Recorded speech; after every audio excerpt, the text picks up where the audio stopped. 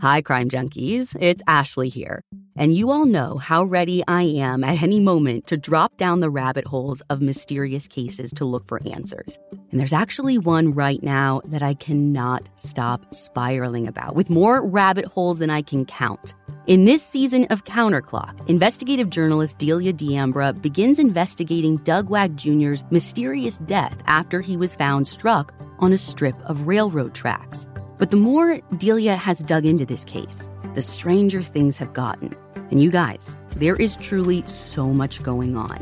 A string of mysterious deaths, a bank robbery gone wrong, conspiracy, corruption, and it may all be connected.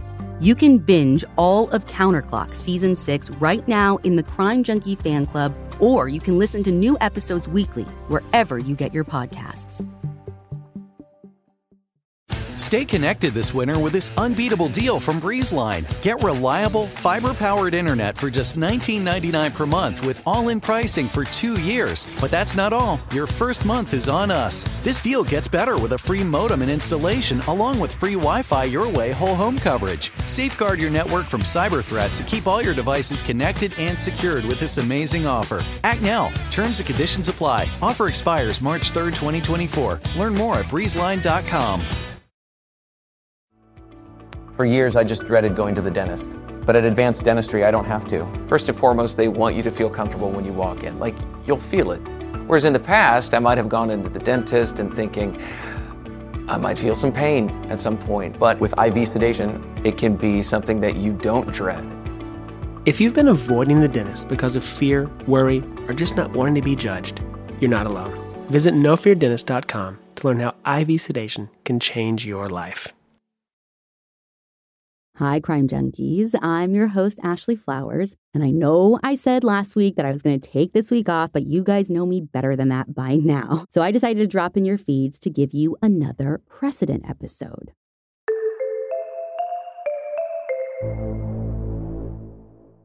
You know you're a real bona fide crime junkie if you roll your eyes every time someone on a podcast starts to explain what a Brady violation is. Yes, we know. The prosecution didn't share evidence that could have helped the defense at trial. Everyone deserves the right to a fair trial. But that actually wasn't always an actual rule. And even though I could spot a Brady violation from a mile away, I never knew the whole story behind it until now. Before there was the Brady rule and a right to a fair trial, there was John Brady. This is his story.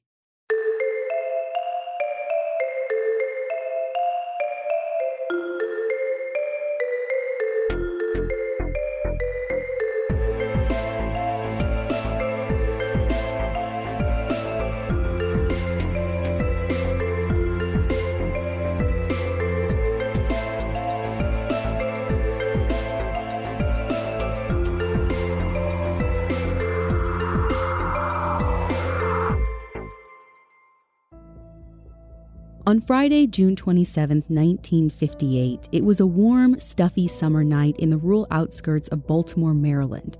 25-year-old John Brady and his friend, 25-year-old Charles Donald Boblet, who most publications just called Donald, were sweating and nervous as they dragged a heavy tree log across a dirt road.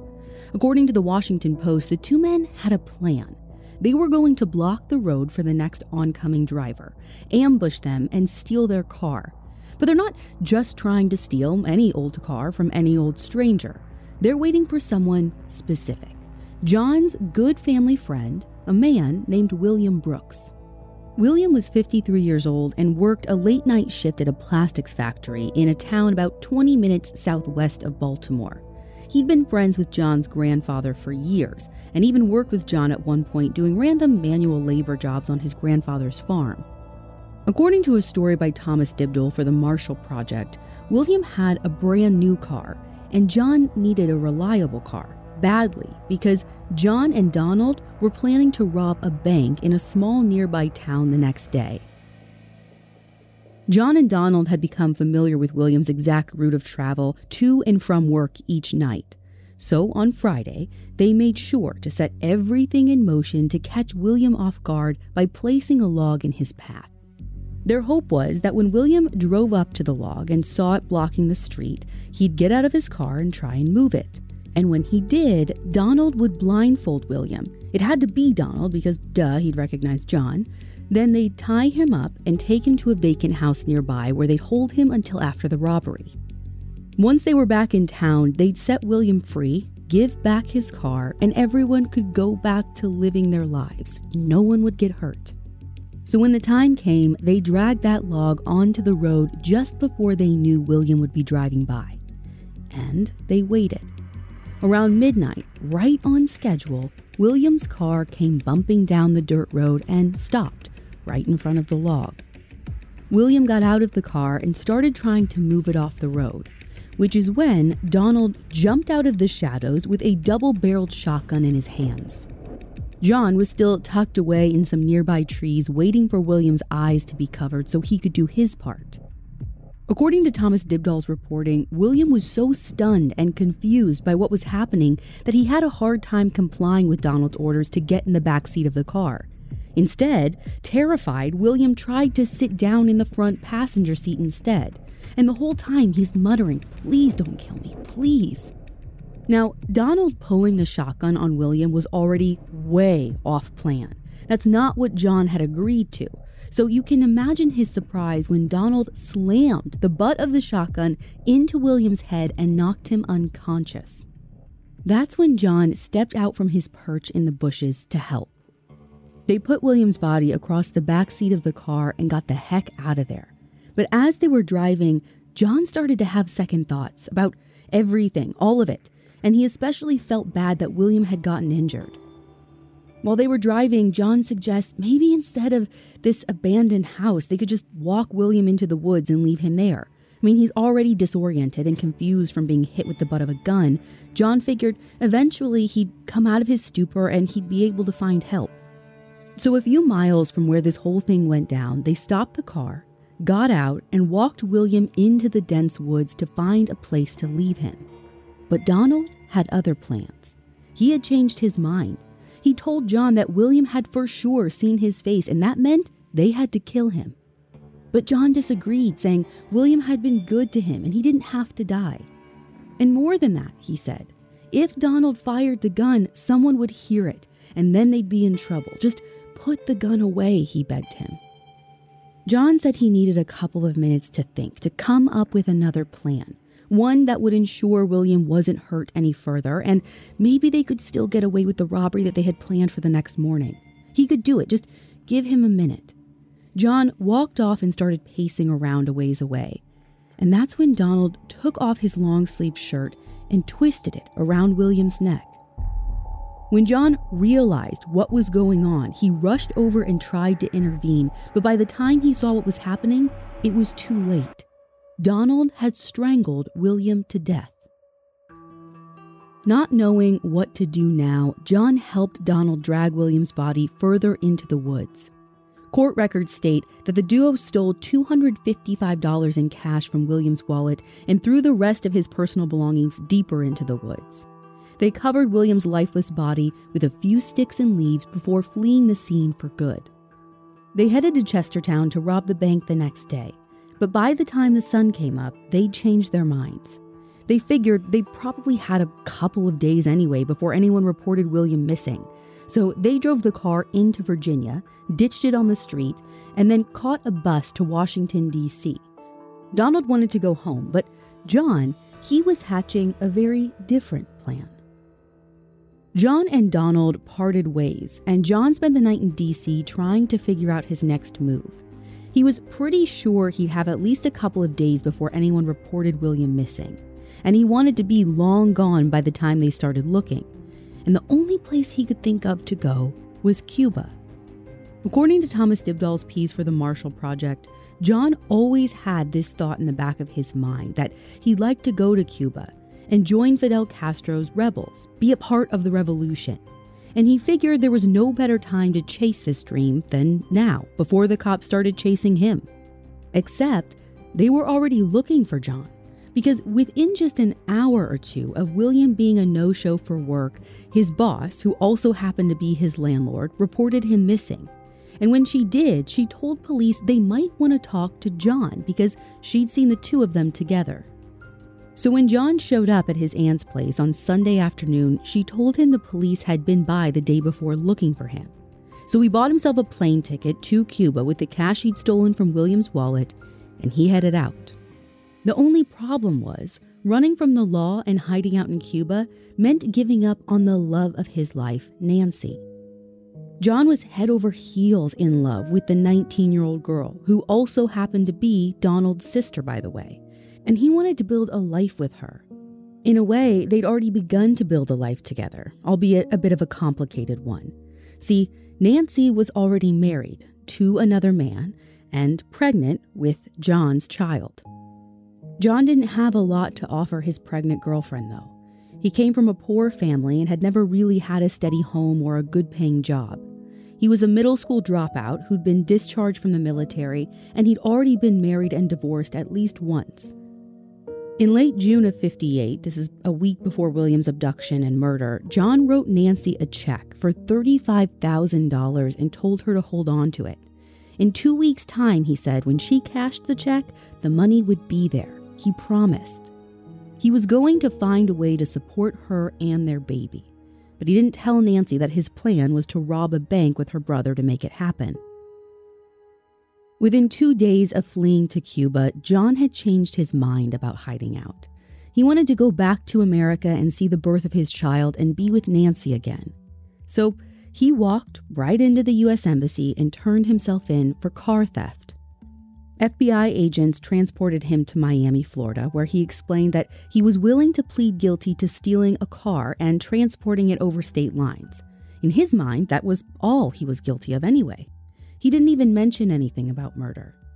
But by that point, the FBI knew from talking with police in Maryland that there was a lot more to John's story than a stolen car. So the agents moved John into an interrogation room and told him that Donald had been arrested in Maryland and was already spilling the beans about what really happened to William Brooks. But that was a lie. The FBI didn't have any information from Donald when they first talked with John. In fact, federal authorities had not even arrested or interrogated Donald when they first sat down with John. It was a slick interrogation tactic to try and get John to talk first, one we hear about all the time in the true crime space.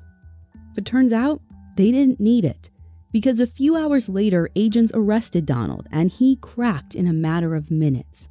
And Donald didn't just talk. He led authorities straight to William's body. And he claimed that it was John who killed William Brooks, and that everything that unfolded on that Friday night, the plan, the car theft, the murder, all of it was John's doing. According to the Associated Press, the stage was set for a he said situation. But the FBI and Maryland state prosecutors were having none of it. Instead, they charged both of the men with first-degree felony murder during the course of a robbery and said they'd be seeking the death penalty against both men. Police continued to press them for information about what happened. Court documents show that Donald gave police 5 statements during the course of their investigation. In his first 4, he pointed the finger squarely at John for strangling William. But in his 5th statement, that all changed. Police went to Donald with John's story, at which point Donald caved and admitted that he was actually the one who'd hit William with the butt of the gun and eventually strangled him to death. But here's the thing. John and his attorneys wouldn't find out about Donald's 5th statement, at least not for many years. The evidence keeps pouring in. At this point, the facts are undeniable. It's an open and shut case. Monopoly Go is the most fun you can have in a mobile game. Everyone is still talking about Monopoly Go for a good reason. It is an absolute hit. Millions of people pass Go every day because this game is always bringing something new to the table. Like countless crazy tournaments you can join with your friends as partners or teams, or timed events offering bonuses like massive multipliers or rent frenzies to help you get huge rewards. And there's so many rewards to discover. Rare stickers you can trade with friends to complete albums, delightful emojis to taunt people with when you raid their riches, unique playing pieces, and so much more. The verdict is in. With Monopoly Go, there's something new to discover every time you play. So don't miss out. Go download it now free on the App Store and Google Play. Ready for an amazing deal? BreezeLine's fiber-powered internet starting at $19.99 per month offers the reliability you deserve and security you can trust. Whether you're streaming, gaming, or working from home, we've got all your needs covered with speeds up to 1 gig and our 2-year price lock guarantee. This deal gets even better with 2 free months of internet, free equipment, and free Wi-Fi your way to protect against cyber threats. Act now. Terms and conditions apply. Offer expires July 8th, 2024. Learn more at breezeline.com.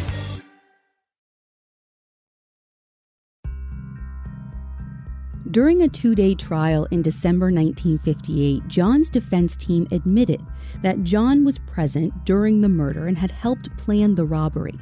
They knew he was going to be convicted of murder, but they asked jurors for a life sentence, not the death penalty. John and Donald were tried separately, but they were both found guilty of first-degree murder, and they were both sentenced to death. John spent the next few years on death row in a Baltimore prison fighting his conviction on appeal. According to the Washington Post, a prison chaplain eventually connected him with a defense lawyer named E. Clinton Bamberger, who everyone called Clinton.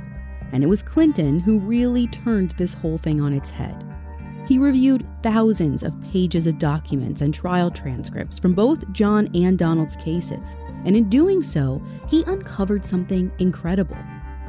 He read in Donald's trial transcript that Donald had given 5 statements to investigators after his arrest. But only 4 statements were ever provided to John's first defense attorney in the initial trial discovery. As you probably know, and don't roll your eyes, I have to explain this, discovery is the evidence or information in a case that U.S. law requires to be provided to both sides in a criminal case. That means the prosecution has to hand over all of their evidence to the defense and vice versa. Of course, Donald's 5th statement was the one where he confessed to the crime, to the actual murder of William Brooks. And Clinton figured out that the prosecution had intentionally withheld Donald's 5th statement from John's defense lawyer before trial because it hurt the state's argument that John was the murderer. Actually, it didn't just hurt their argument, it full-on contradicted it. Clinton fought Maryland courts on this for years, and in 1961, he won. That year, the Maryland Court of Appeals unanimously ruled that the state had a duty to provide Donald's murder confession to John's defense team before the trial. By not sharing critical evidence with the defense, the prosecution had violated John's constitutional right to due process. Due process is spelled out in the 14th Amendment of the United States Constitution. It clearly states that the government cannot deprive a person of life, liberty, or property without following certain rules. The 6th and 14th Amendments together are what guarantee all Americans the right to a fair trial. But John couldn't just walk out of prison a free man after the Maryland Court of Appeals ruling. The appeals justices said that nothing Donald told police would change the fact that John was guilty of murder. That verdict had nothing to do with who actually killed William and everything to do with the fact that he died during a robbery that John himself confessed to. That's felony murder. But the courts did say that if Donald's 5th statement had been presented to the jury in John's trial, they may not have sentenced him to death. So they granted John a new trial, but only for his sentencing phase. And there was no guarantee he wouldn't end up right where he started, on death row awaiting execution. And that wasn't going to be good enough for John and his legal team. So they took the appeal to the U.S. Supreme Court. And in May of 1963, the justices agreed with the Maryland Court of Appeals that John should get a new sentencing trial, but that his murder conviction stood. Clinton and John might have lost their battle for a new murder trial, but they won the war. Because the summary of the Supreme Court's final ruling is what is now widely known as the Brady Rule, which states that the prosecution can't suppress evidence, and especially not evidence that speaks to a person's guilt or innocence. It's almost like the more it hurts to hand it over, the more important it is to hand over. Because as the justices wrote in their decision, quote, "Society wins not only when the guilty are convicted, but when criminal trials are fair. Our system of the administration of justice suffers when any accused is treated unfairly." End quote. John's death sentence was commuted to life imprisonment, but Clinton wasn't done yet. Court documents published by Cornell Law School's Legal Information Institute state that between 1963 and 1973, John stayed in prison while Clinton continued to fight to have John's conviction overturned. During his incarceration, John got married, had a couple of kids, and then finally, in 1974, he was granted clemency and released on parole. The Washington Post reported that after he was released, John signed up for college classes and majored in criminal justice. He divorced and remarried one more time, and then he died in 2009 at the age of 76. At the time of his death, reports state that he lived full-time in Florida and was working as a truck driver and a charter fisherman. According to the Marshall Project, John's accomplice, Donald, his death sentence was overturned after the Supreme Court ruled it unconstitutional. That was in 1972. He was paroled in the late 80s, but ended up back in prison again in 1992 after being convicted of rape, and he was never set free again. Since 1963, federal and state courts have reversed hundreds of convictions for Brady violations. But even still, lawyers we've talked to for this show say proving a Brady violation in court is actually a monumental task. If you were to ask a criminal attorney today, whether that be a prosecutor or a defense lawyer, they would probably tell you that the biggest problem with a Brady violation argument is that it's actually not as specifically defined as the legal community would like to believe. According to Andrew Cohen's reporting for The Atlantic, at the heart of the rule is proving that a constitutional error occurred because material evidence was withheld. Evidence is considered material if there is reasonable probability that the defense team having it and a jury hearing it during a trial would likely result in a different verdict because it would have helped prove a defendant was innocent. So things like DNA evidence or alternate suspects confessing to the crime or eyewitness statements, all of those things are material evidence that must be made available to both sides. Oftentimes, you'll hear terms like material evidence and exculpatory evidence used synonymously when discussing Brady violations. And it's the definition of what is material or exculpatory that is still highly debated today. A lot of defense lawyers argue that judges and appeal courts have been notoriously unwilling to overturn convictions for alleged Brady violations because the evidence in question may or may not be exculpatory. According to the National Association of Criminal Defense Lawyers, more often than not, the burden of proving that the evidence in question is actually exculpatory is placed on the defense, and judges are often very cautious to side with the legal argument of someone that a jury has already convicted of a crime. According to an article in The Atlantic, prosecutors withholding exculpatory evidence on a regular basis is still a really big problem in America, a problem the Supreme Court justices realized in 1963. The Supreme Court became starkly aware that the investigative powers governments have give the prosecution access to information and evidence that a defendant might otherwise never see, unless the law compelled the state to turn it over. When you boil it down, the fact is the defense and the prosecution must be working off of the same discovery in a criminal trial. The government cannot withhold evidence from the defense, even if, especially if, that evidence creates reasonable doubt. The government cannot violate a person's constitutional rights just to secure a conviction. We all want to see justice served on behalf of innocent victims like William Brooks, but there is no justice in a wrongful conviction. There's no justice without a fair trial.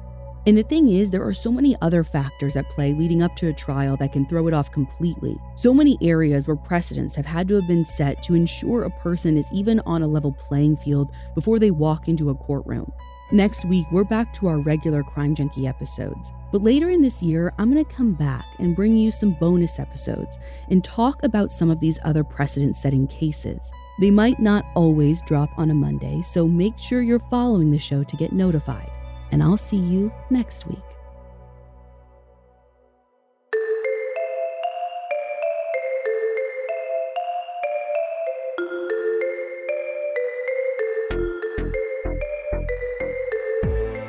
To find all the source material for this episode, you can go to our website, crimejunkiepodcast.com. Be sure to follow us on Instagram at crimejunkiepodcast, and we'll be back on Monday with a regularly scheduled episode.